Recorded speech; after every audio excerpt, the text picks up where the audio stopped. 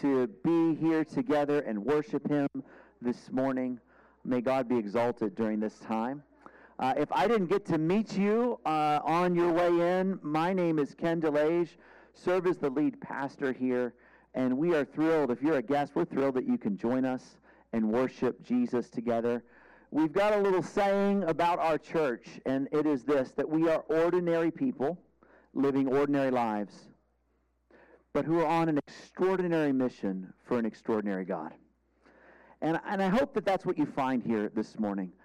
We're ordinary folks. If you're new here, we're a lot like you, dealing with the same stuff in our lives that you're dealing with in yours, but amazed that God has called us to Himself because He is an amazing God, and we get to worship Him this morning. So looking forward to worshiping with you this morning. Well, can I have you imagine something?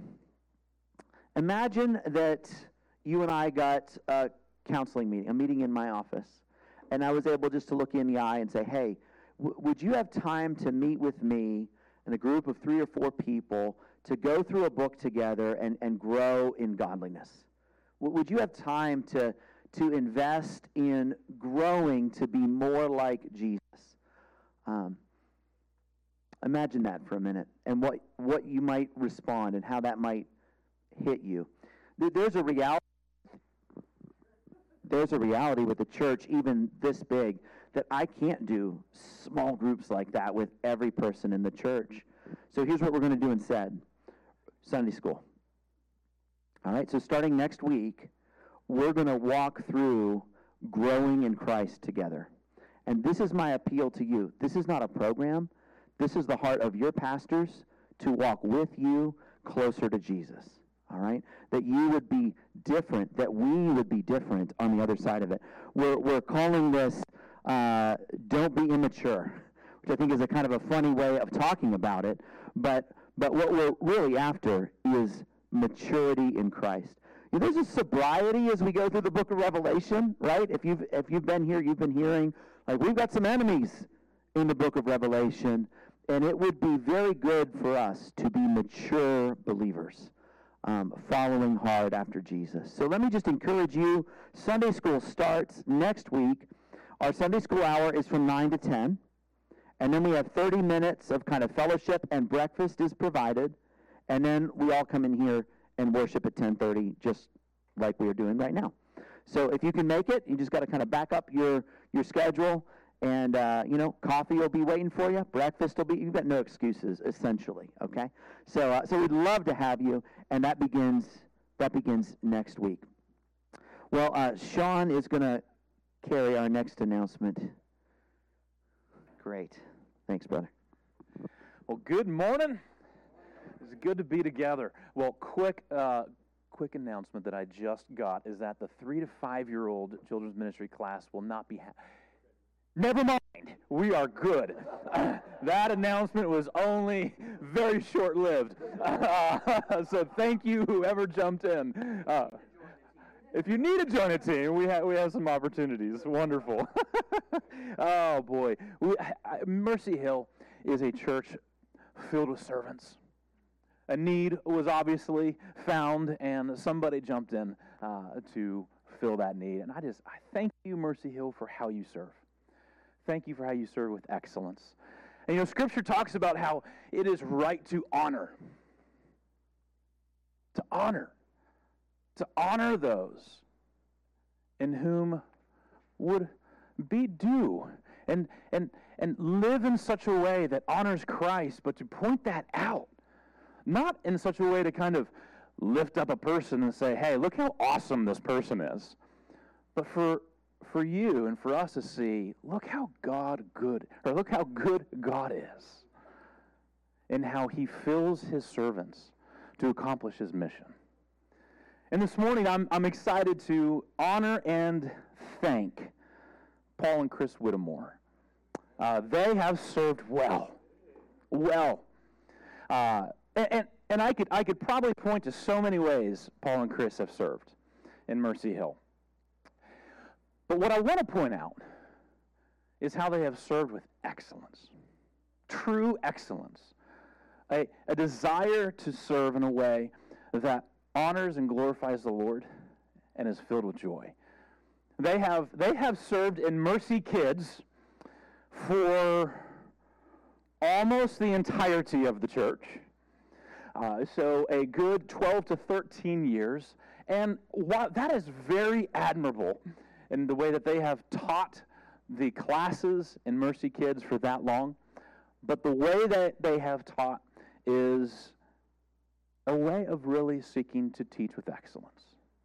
And so last night I told my kids, I was like, hey, I think we want to honor the Whittemores, just for the way that they taught. And they're like, oh, yeah. My teens, like, oh, yeah, they were my favorite teacher. And Ellie, who's a senior in high school, going to graduate, tear. But so she just kind of went on to say some encouraging things. I was like, could you just message me that real quick?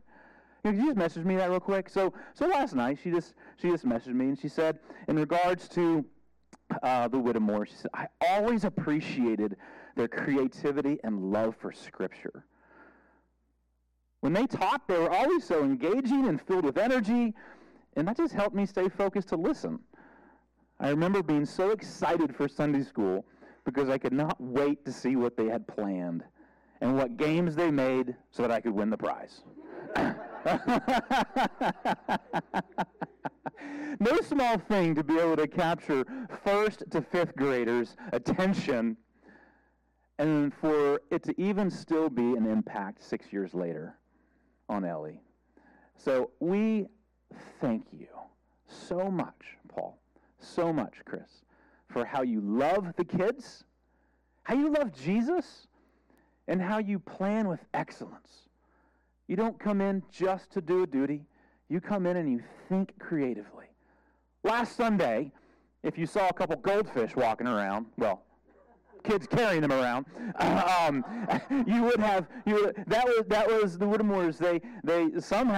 They were teaching on Lazarus, and somehow goldfish was an example of that. And so there were 2 kids that went home with goldfish. And so your creativity to teach and to love and to help the kids see more of Jesus is a gift to this church. So do you mind coming up? We have a gift, but I want to give a chance for the church to thank you. So could you come up, Paul and Chris?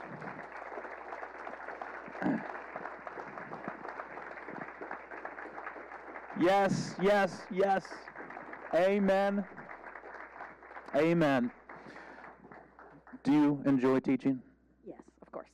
Do you? Absolutely. They do. They love it. You learn a lot teaching, too. Amen. Well, this is so tiny to be able to ultimately say thank you enough from all of the impact you've had in all these kiddos' lives. But it is a way to say thank you. And so we are grateful for you. Thanks for serving us. Love you guys. Thanks, man. Thank you.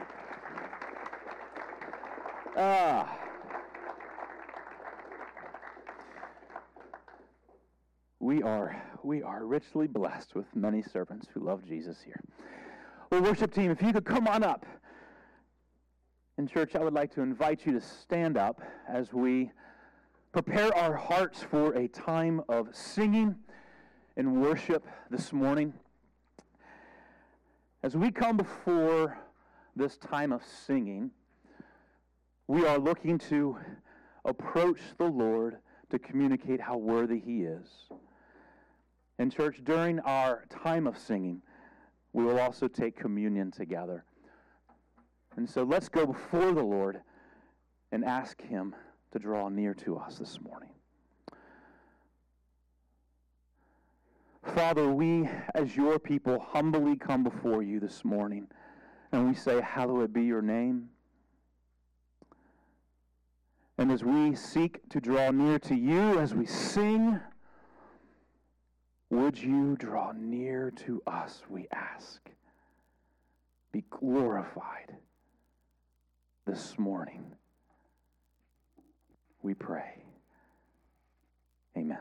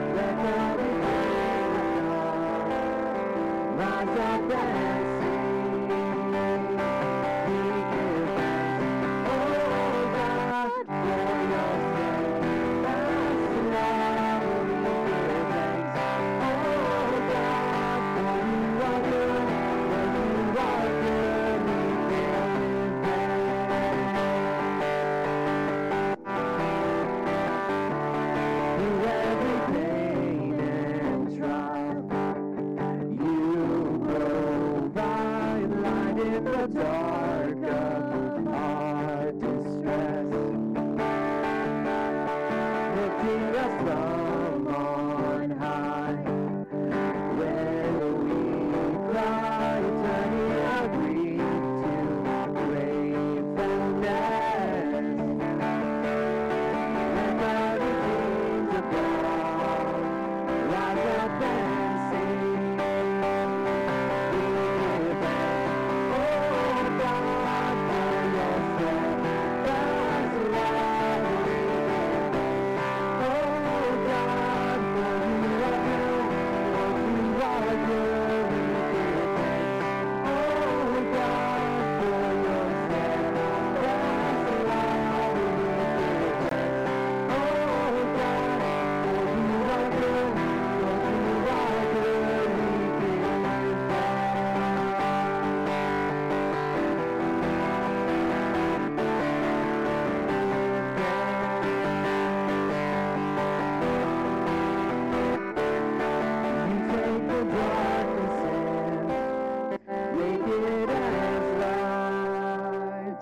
Hearts that were dead in sin, you raised to life. You take up every place, making us free. Let the redeemed of God rise up and sing. Let the redeemed of God rise up and sing.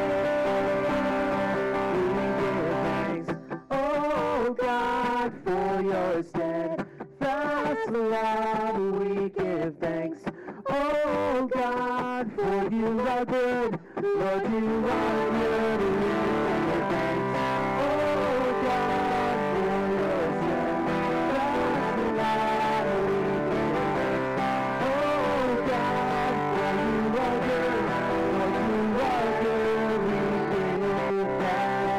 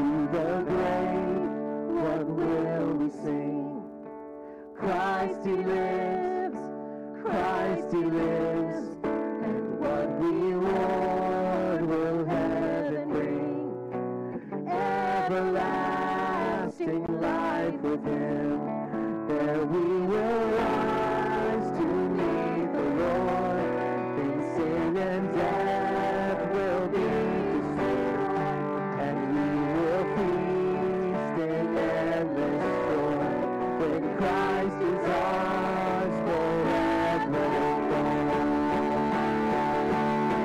Oh, sing hallelujah, our hope springs eternal.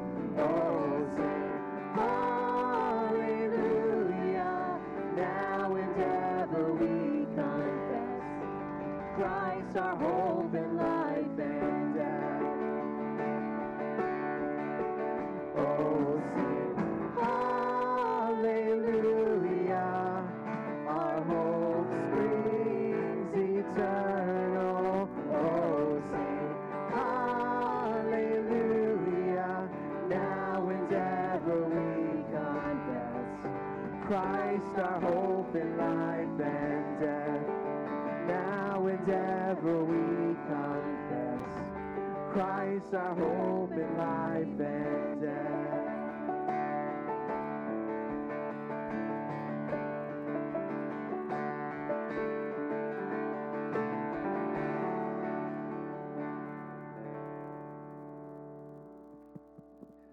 Amen. Scripture uses the word remember 352 times. Our God is gracious to tell us in Scripture to remember Him. Because the reality is we forget. We forget on a daily basis often of the hope that we have in Christ.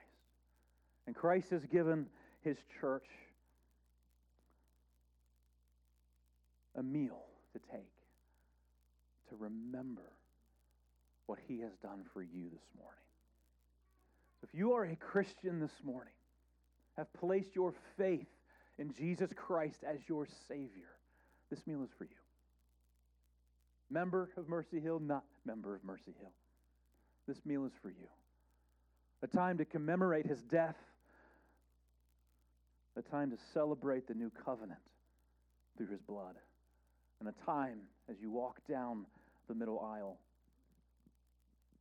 to remember how He's pointing to the rich, beautiful gift of fellowship with one another and Himself around this table. So what we will do, church, here in a moment, right after we pray, is the worship team will continue to sing 2 songs, and we will gather in the middle aisle. And we will come down, and you'll take the elements off to the side or potentially back to your seat to have a time of communing with the Lord and giving Him thanks and remembering what He has done for you this morning. If you are on the side, we do ask if you would just go around through the hall and then kind of come down the middle aisle. But we will just naturally gather as we take the Lord's Supper this morning. Let's go before the Lord in prayer. Lord Jesus, we come before you humbly. And we do ask that you would examine our hearts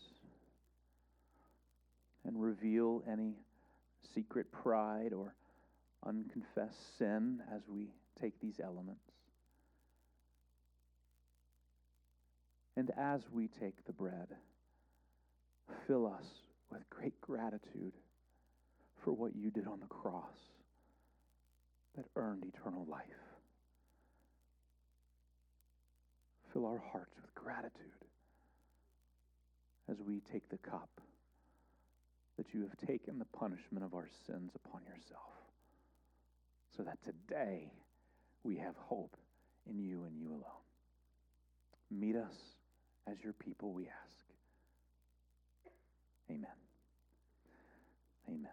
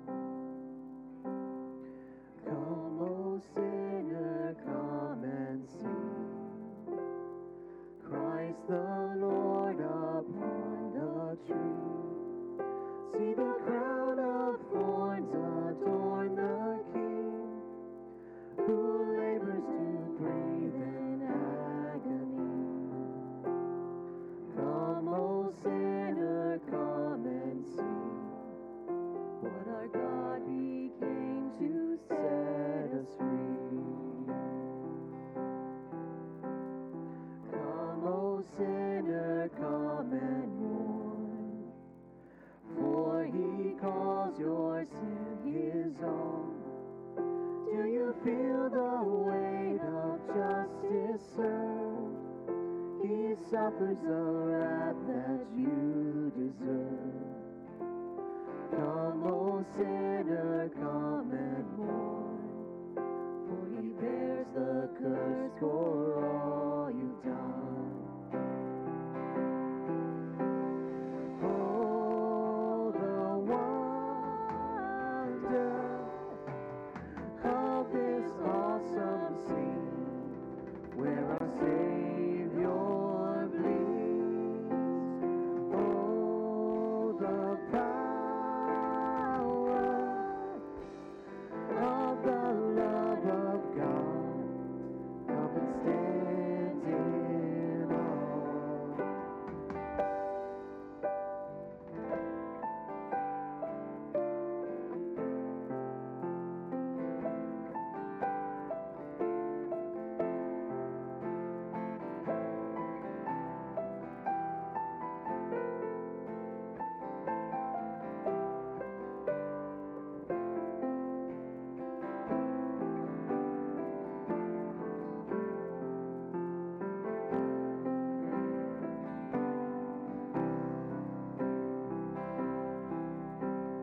Come, O sinner, come rejoice.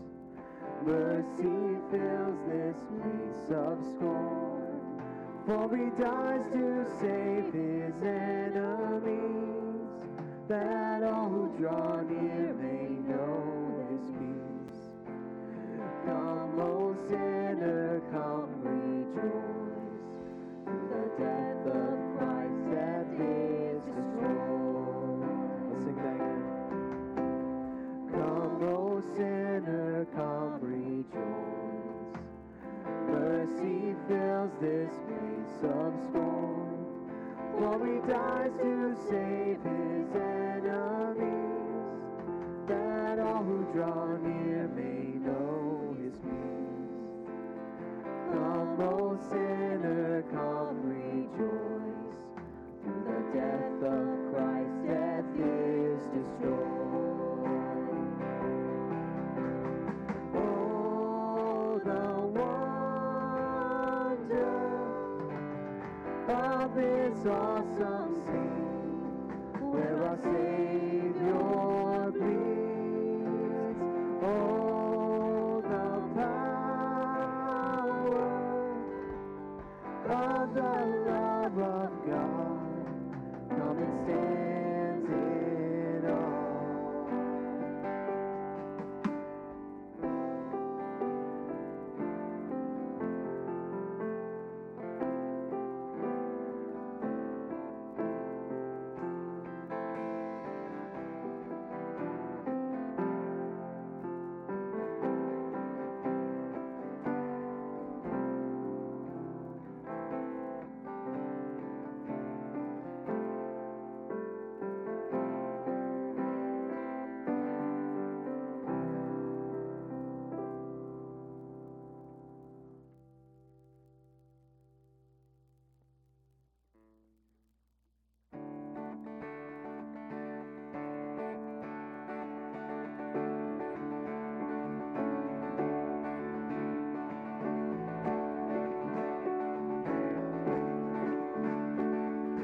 What can wash away my sin?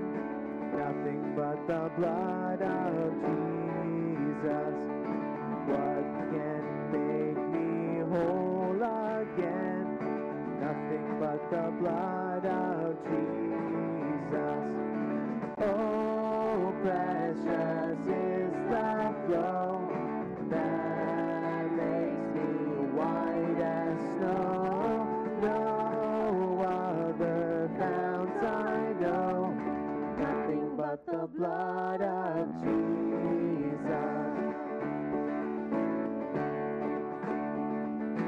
For my pardon this I see, nothing but the blood of Jesus. For my cleansing this my plea, nothing but the blood of Jesus. Oh, precious is the flow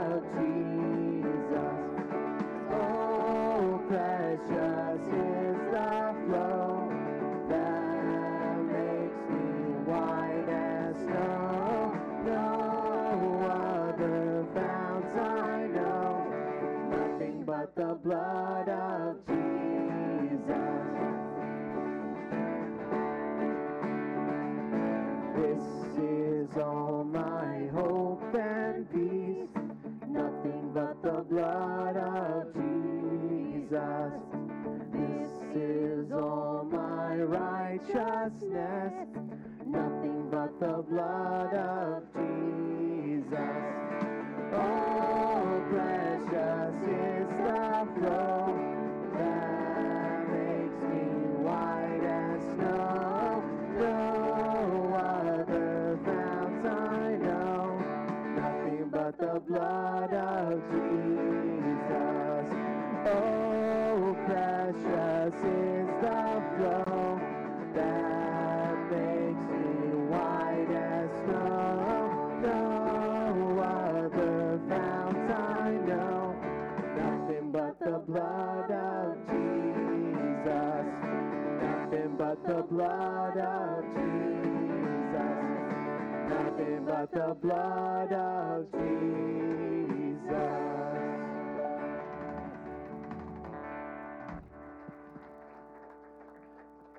Amen. Oh, what a joy to be reminded this morning. Jesus, thank you. Thank you. Thank you that we are forgiven. Who are we to be forgiven? Thank you for taking our punishment on that cross. And thank you for providing everything we need. Provided the greatest gift, which is salvation and eternal life and hope today. And forgiveness, you've provided that. But you've also provided for our daily needs. Give us this day our daily bread, and you do. So we thank you for providing for us. And here in a moment, as we take our tithes and offerings, would you captivate our hearts to be closer to you and seeing that you are our provider as we give back the first fruits? So would even in this giving just be worship? Would you receive glory in all that's given and all that we do? Amen. Amen. Well, you may take your seats, church. And ushers, you can come on down to the front. This is our time that we will take our tithes and offerings, the heart of worship.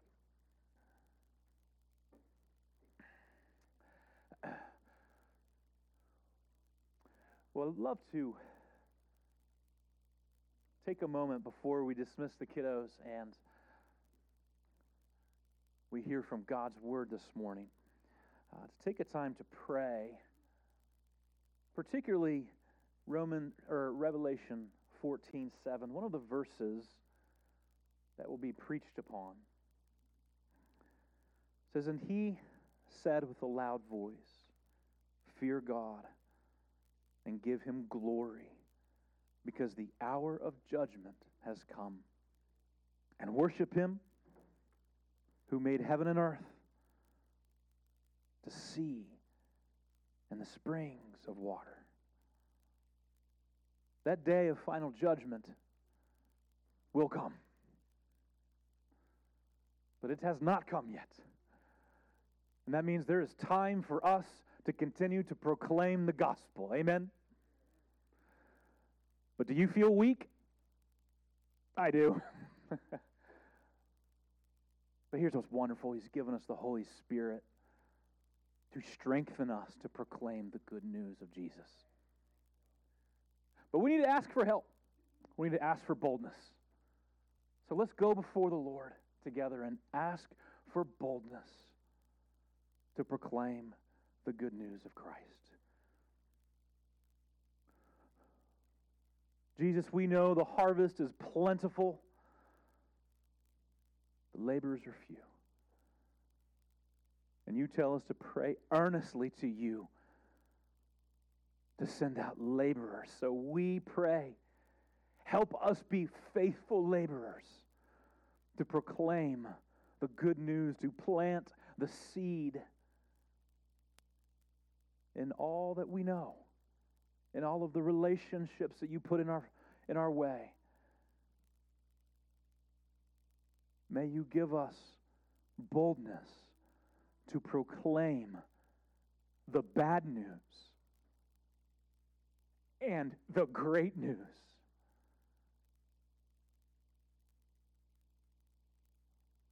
Lord, look upon their threats and grant to your servants the strength to continue to speak your word with all boldness.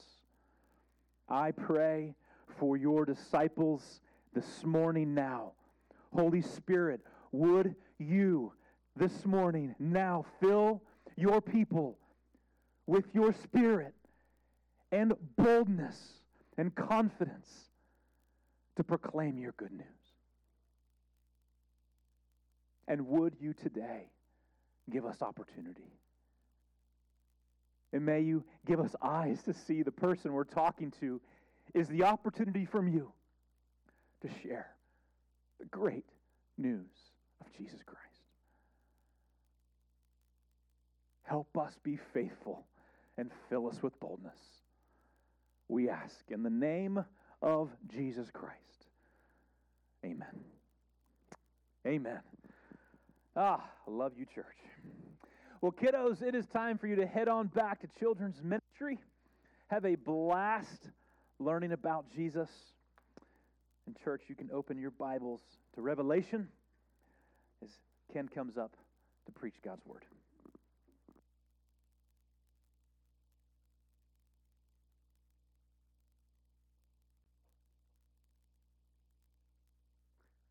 Good morning. Good morning. Good to be with you all. Open your Bible, if you would, to Revelation 14.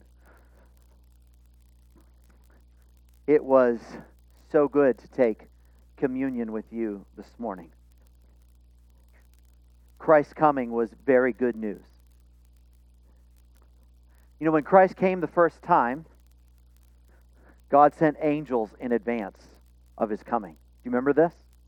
What was it like that night as the shepherds sat under quiet skies, which were then rent asunder by the voice of many angels proclaiming good news?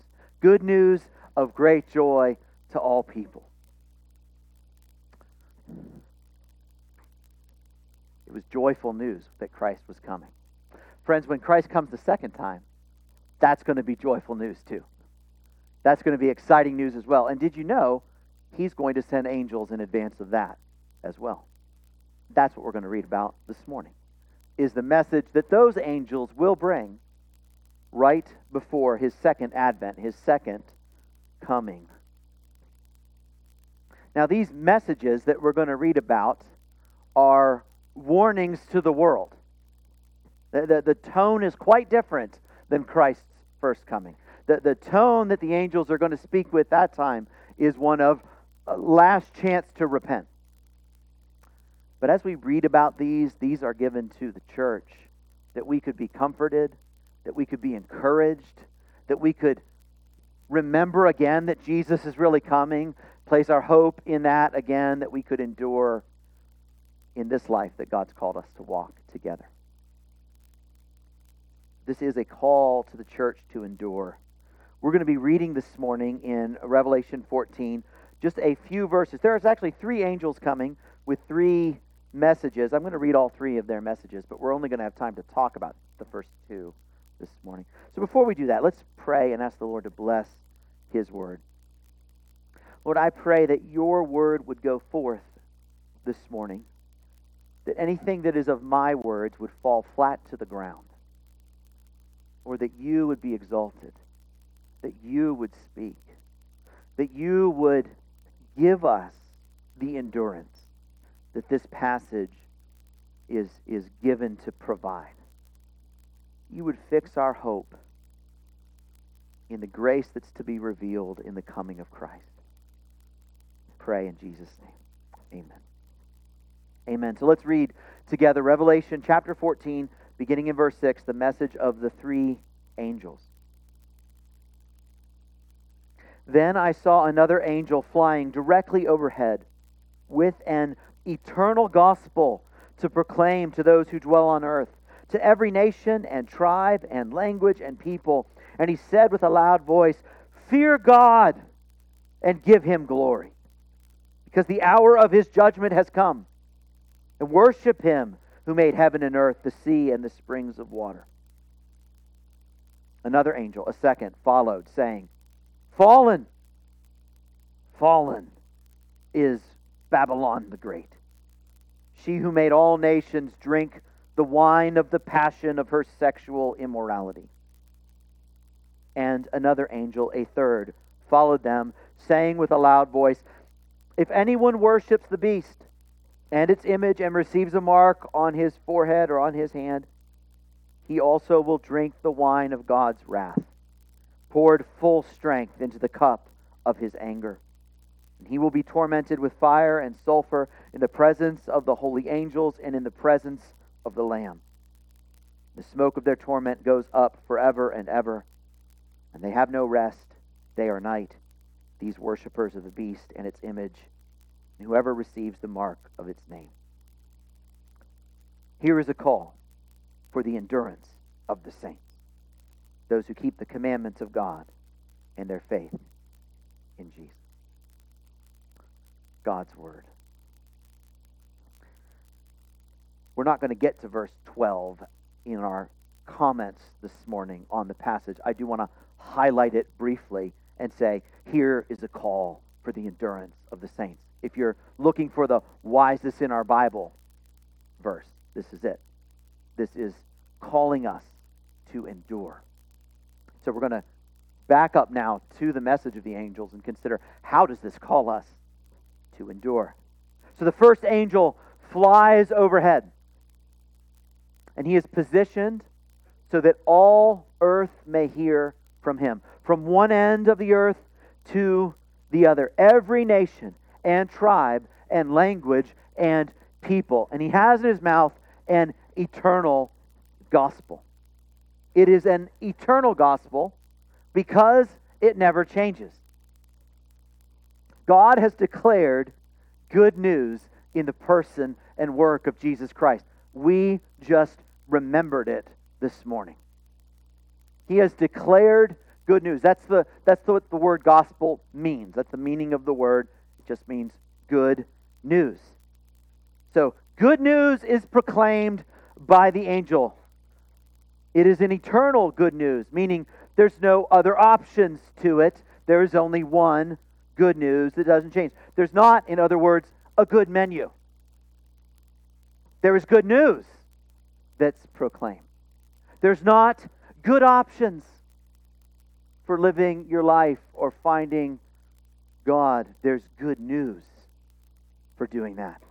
There's not good ways to get to God, depending on your background and tradition. There is one good news, and it is an eternal good news. And praise God, He gave good news. He didn't need to give good news. Could have been bad news, because we are all sinners. And yet when God spoke, He spoke eternally good news, that His people could come to Him. And so the angel says in verse 7, he said with a loud voice, "Fear God. Fear God." So he's speaking right now to a fallen world in rebellion against God. And he says, stop living like you exist and God doesn't exist. Stop living apart from His law and apart from His ways. Stop exalting yourself and dismissing Him. Stop flaunting His rule and taking pride in your rebellion. Fear God because He's God. And fear God because you're not. The fear of God is the heart of repentance. It's the heart that says, woe is me. You are God, and I am not. This is the heart to repentance. It is the call to repent. At the heart level. Repent of your ways and repent of your wanderings and repent of your godlessness. The only right response when a sinner sees God is to fear him and to repent before him. So the angel cries out with a loud voice, "Fear God and give him glory." Give him glory. In the context of the book of Revelation, stop giving glory to the dragon. Stop giving glory to that first beast that we read about last chapter, that beast of power, the power structures of man. Stop giving glory to that second beast that we also read about last chapter, the religions of this world that vie for the worship that only God deserves. Stop giving glory elsewhere. Above all, stop giving glory to yourself and give glory to your Creator. There are few things, if any, that stir the wrath of God like the pride of man. Fear God. Give him glory. And worship him who made heaven and earth, the sea, and the springs of water. That is to say, worship God as the Creator. Acknowledge him and worship him as Creator. We live in a world, you ready? This is going to be the most profound statement, that exists. We live in a world that exists.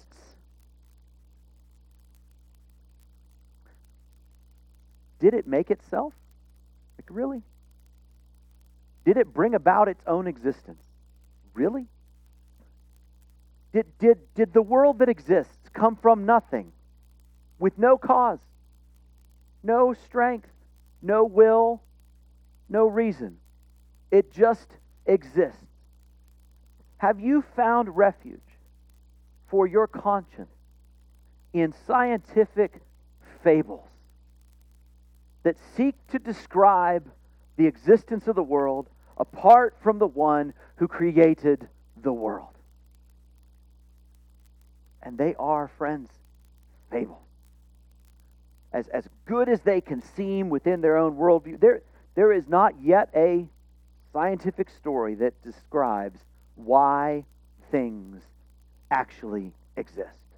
Take me back before the Big Bang, would you? And tell me, why did it bang? What was before then? Why? How? God is the creator of all things. All things that exist because he made them, exist because he keeps them, exist because he sustains them. We exist, you exist, I exist, only because of the will and power of God. And so the gospel goes forward to those whose existence is held in the hand of the Creator, whom they deny. And God, through his angel, says, worship him who is the Creator. An eternal gospel goes out to all the world. The church, I wonder, as I read this, I wonder, is this the gospel that we are proclaiming, that we are speaking, that we are telling our neighbors about? We need to learn the gospel call from the angel who's giving this gospel call. We need to learn and listen. And I'm considering on the level of tone as much as content. If you've been here for a while, I think you know the content of the gospel, right? The good news of the gospel, which we could say simply, Christ died to save sinners. Right? Amen. Glory to God. But there is a tone of urgency here. There is a tone of calling people to repentance. I wonder, do we ever hit that note? Is that note in the spectrum for us? Are there times to speak gently? Yes. Yes. Are there times when we're seeking to build relationship with someone so as to give an opportunity for the gospel? Yes and amen. Should we speak with compassion and empathy all the time? By all means, let us speak the truth in love. But by all means, let us speak the truth. God is the creator. He made you. He calls you to repent. You've been living apart from Him. You need to fear Him because Judgment Day is coming. Friends, if we don't get there, we're not getting there. What we so often, I think, are tempted to give the good news without what people call the bad news. It's not, the judgment of God is not bad news. It's good. Righteousness will reign forever. But without that bad news, you need to repent because the judgment of God is coming. Well, we kind of present Jesus as a good buddy. You could take Him or leave Him. Let's speak the truth and call people to repentance. Now notice the angel actually says something we cannot in here in verse 7. He says, fear God and give Him glory because the hour of His judgment has come. The angel knows God's hand is on the door. The trumpet is on the lips. The curtain of time is about to fall, and the curtain of eternity is about to rise. And so this is the last and final call. This goes out, and no other word will follow. Calling to repentance after these three angels. This is it. There was a moment. Remember when Noah's flood, right? There was a moment. He built the ark. For years and years, he built the ark. In the presence of all these other people that could see.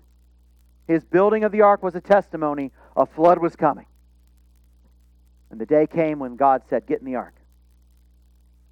And there was a moment when the door was open and anyone could have entered. Then there was a moment when the hand of God shut the ark. And in that shutting, He protected Noah. Indeed, He protected all His people at the time from His wrath. Glory to God that He shut the door. That was good for Noah. But in shutting the door, there was a division made between those in and those outside of the ark. Friend, the hour is coming when that division will be made by the hand of God. When the final call to repent and to turn goes out before the world. And so this angel's call is, come now, all who would have mercy. Come, you who are thirsty. Come, you who are hungry. Come, you who are sick and hurting and tired. Come, those who are weary and wicked and sinners and guilty. Just come and come quickly, for the hour of His judgment is here. Friends, it occurs to me, the day is coming when God will give into the hand of this angel the responsibility to proclaim the eternal gospel one last time. The day is coming when the voice of this mighty angel will ring out throughout all the earth, calling every tribe and tongue and people and nation.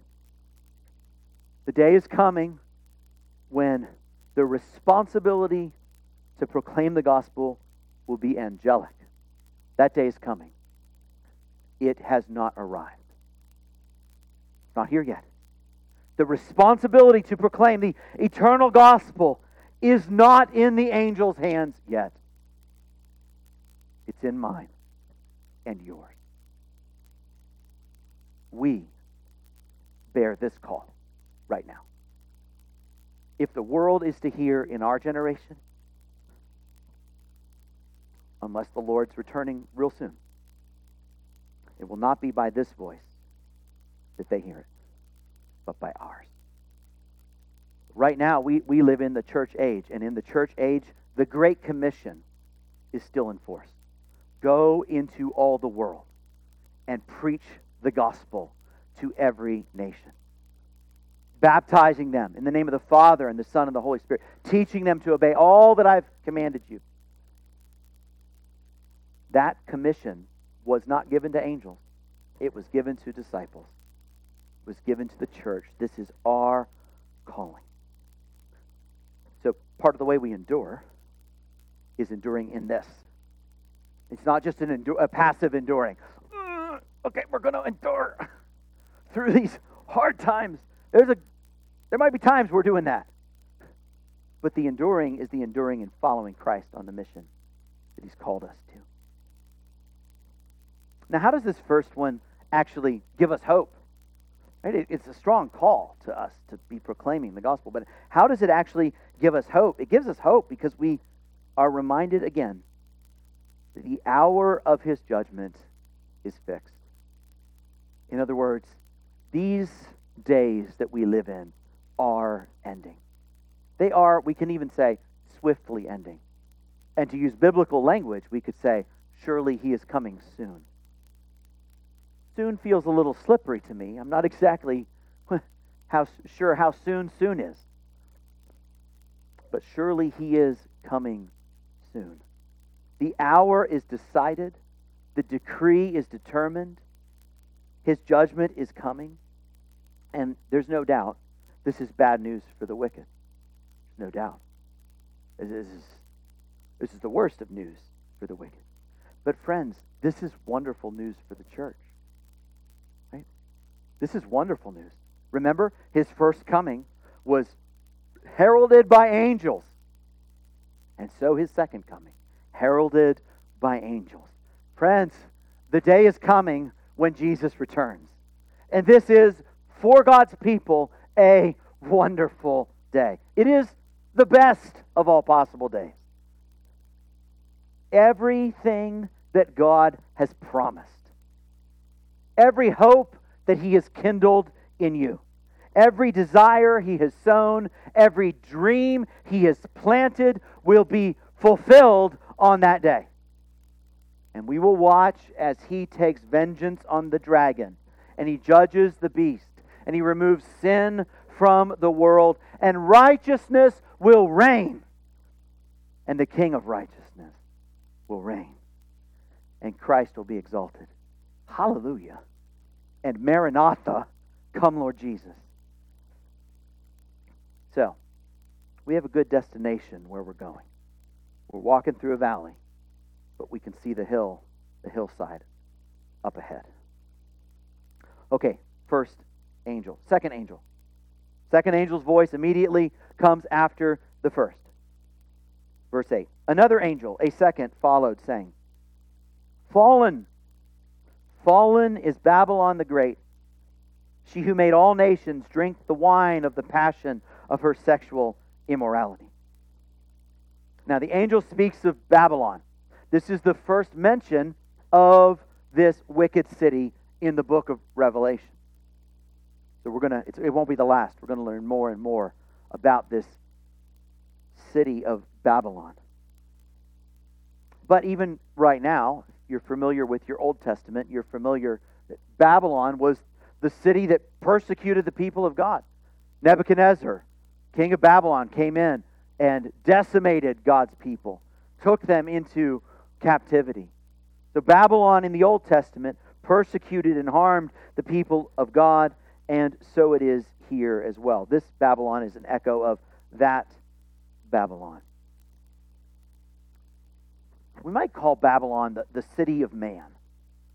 That is, all of the structures, society, philosophy, ideas, achievements, way of being that man has apart from God is in this city of Babylon. She is described this way. She made all nations drink the wine of the passion of her sexual immorality.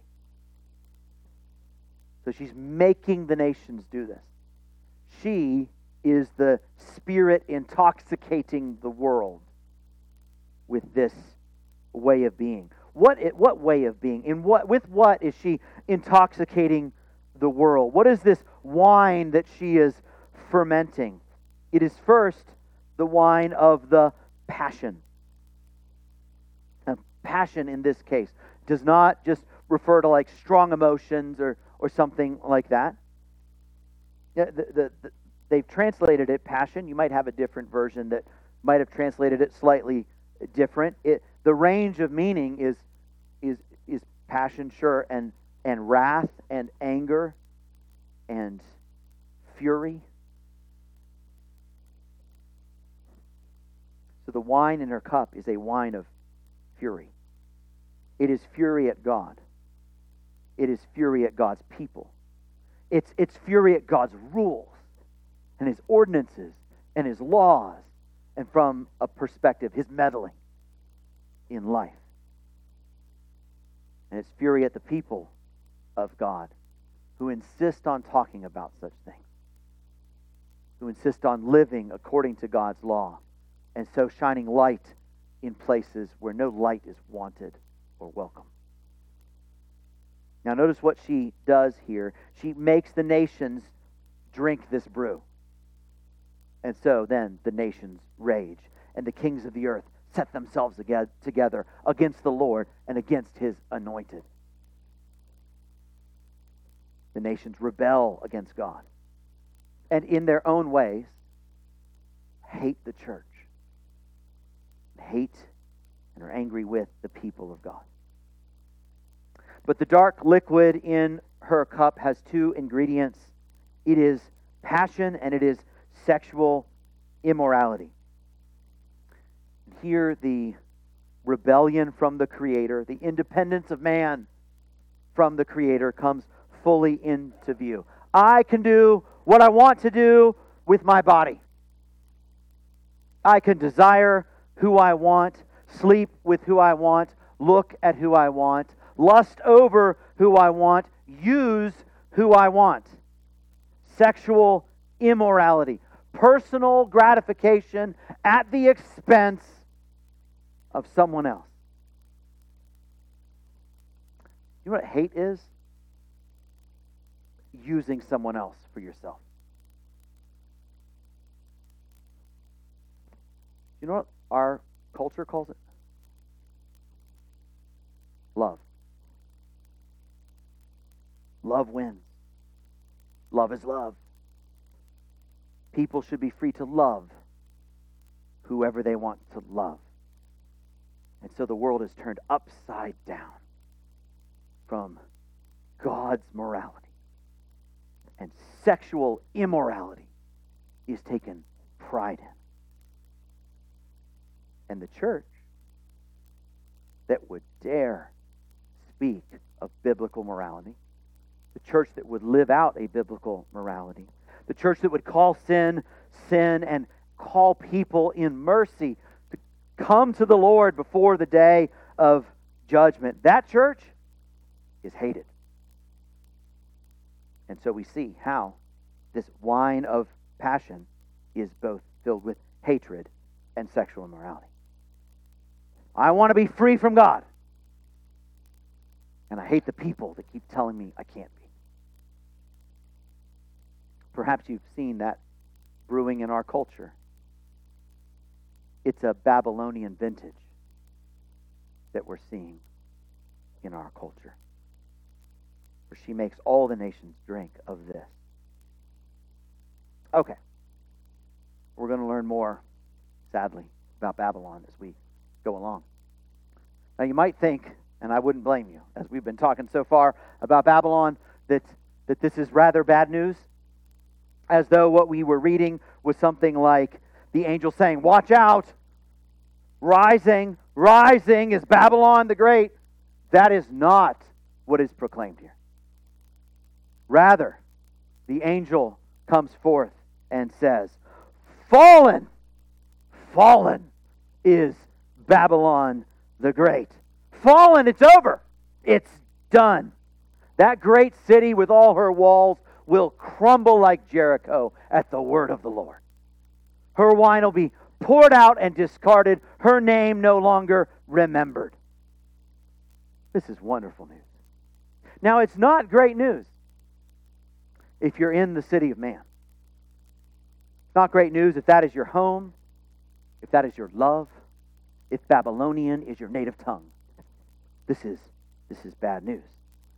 for those who take pride in sexual immorality and their hatred of God's people. This is terrible news. But, church, okay, right. We're reading about the fall of Babylon. We're living during the rise of Babylon. Or certainly her reign. We take great hope that one day it's falling. But right now we look around and countless thousands upon 10,000s will proclaim these ideas. Sexual immorality as good and right. Election after election results in the subversion of God's commands.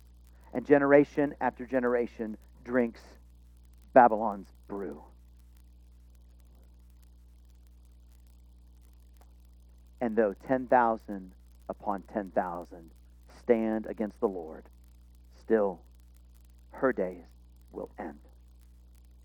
Though the nations rage and the peoples shout, there is a king who rules over all. And even now, in all her might and the bigness of her walls, Babylon is built on sand. And there's an earthquake coming for her. Surely it will end. Surely it will fail. Surely it will fall. And one day it will ring out, "Fallen, fallen is Babylon the Great." And so, this is the second call to repentance in here. Second call to repentance to those who still live within her gates. To those who still drink the wine that she supplies. Let me get out of those metaphors and just say, to those who love the world.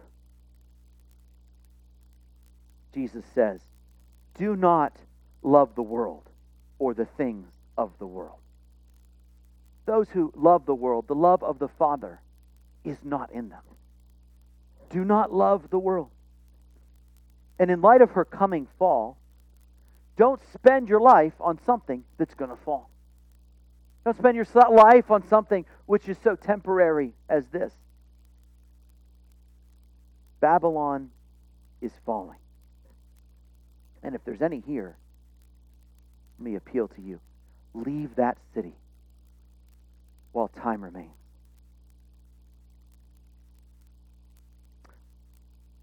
But this is good news for the church, friends. It is good news for the church that this city of man is falling. This is take heart kind of news. This is take heart in the midst of persecution. Take heart in the midst of isolation. Take heart when you watch, culture that you once loved, or structures that you once loved, or a country that you still love. Drinking this. Take heart.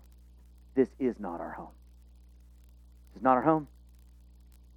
And the day is coming when our persecutor will fall. She who is so strong right now will suddenly be weak. She who right now intoxicates the nations will suddenly be helpless and will be brought low. This is not our city, church. This is not our home, church. We look forward to a better place. We look forward to a homeland, a better country, a heavenly one. Has He not promised? He has gone ahead to prepare a place for us. And if He's gone ahead, will He not return that He could bring us there where He has gone to prepare for us? So fallen, fallen is Babylon. Fallen, fallen is the wicked city. But rising, rising is another city. There's another city, friends, other than Babylon. See, the book of Revelation, it talks about the fall of Babylon, the destruction of Babylon, but it also speaks of the arrival of Jerusalem. Jerusalem is coming. We have a city built for us. A city that has foundation, whose builder and maker is God. This is the city that Abraham longed for. This is the city that the prophets of old could see. This is the city that the New Testament church longs to join. That city is rising, and that city will never fall. Never will the shout go out, fallen, fallen, over that city. But it will rise, and as it were, rise afresh with each new day. So, church, sadly, we still have resonance with the city of Babylon. There's some indwelling sin in us that would still have us veer off after the values of this world. And so, this is a call for us. Don't be tempted by this city, Christian. Don't, like Lot, move your tent within the walls of Sodom, of Babylon. This city is quickly passing. It is doomed to fail. Don't cast your lot here. Keep your lot with Christ. Friend, if there's repentance that needs to happen, then may repentance happen. Live not like those native to Babylon. Live like those native to Jerusalem, who are yearning for a different city. This is temporary. That's forever. And that city, friend, is soon to rise, and it will never fall. Which is why the angel's voice is good news to the church. Just like the first angels were good news of great joy, friends, this is good news of great joy to the people of God.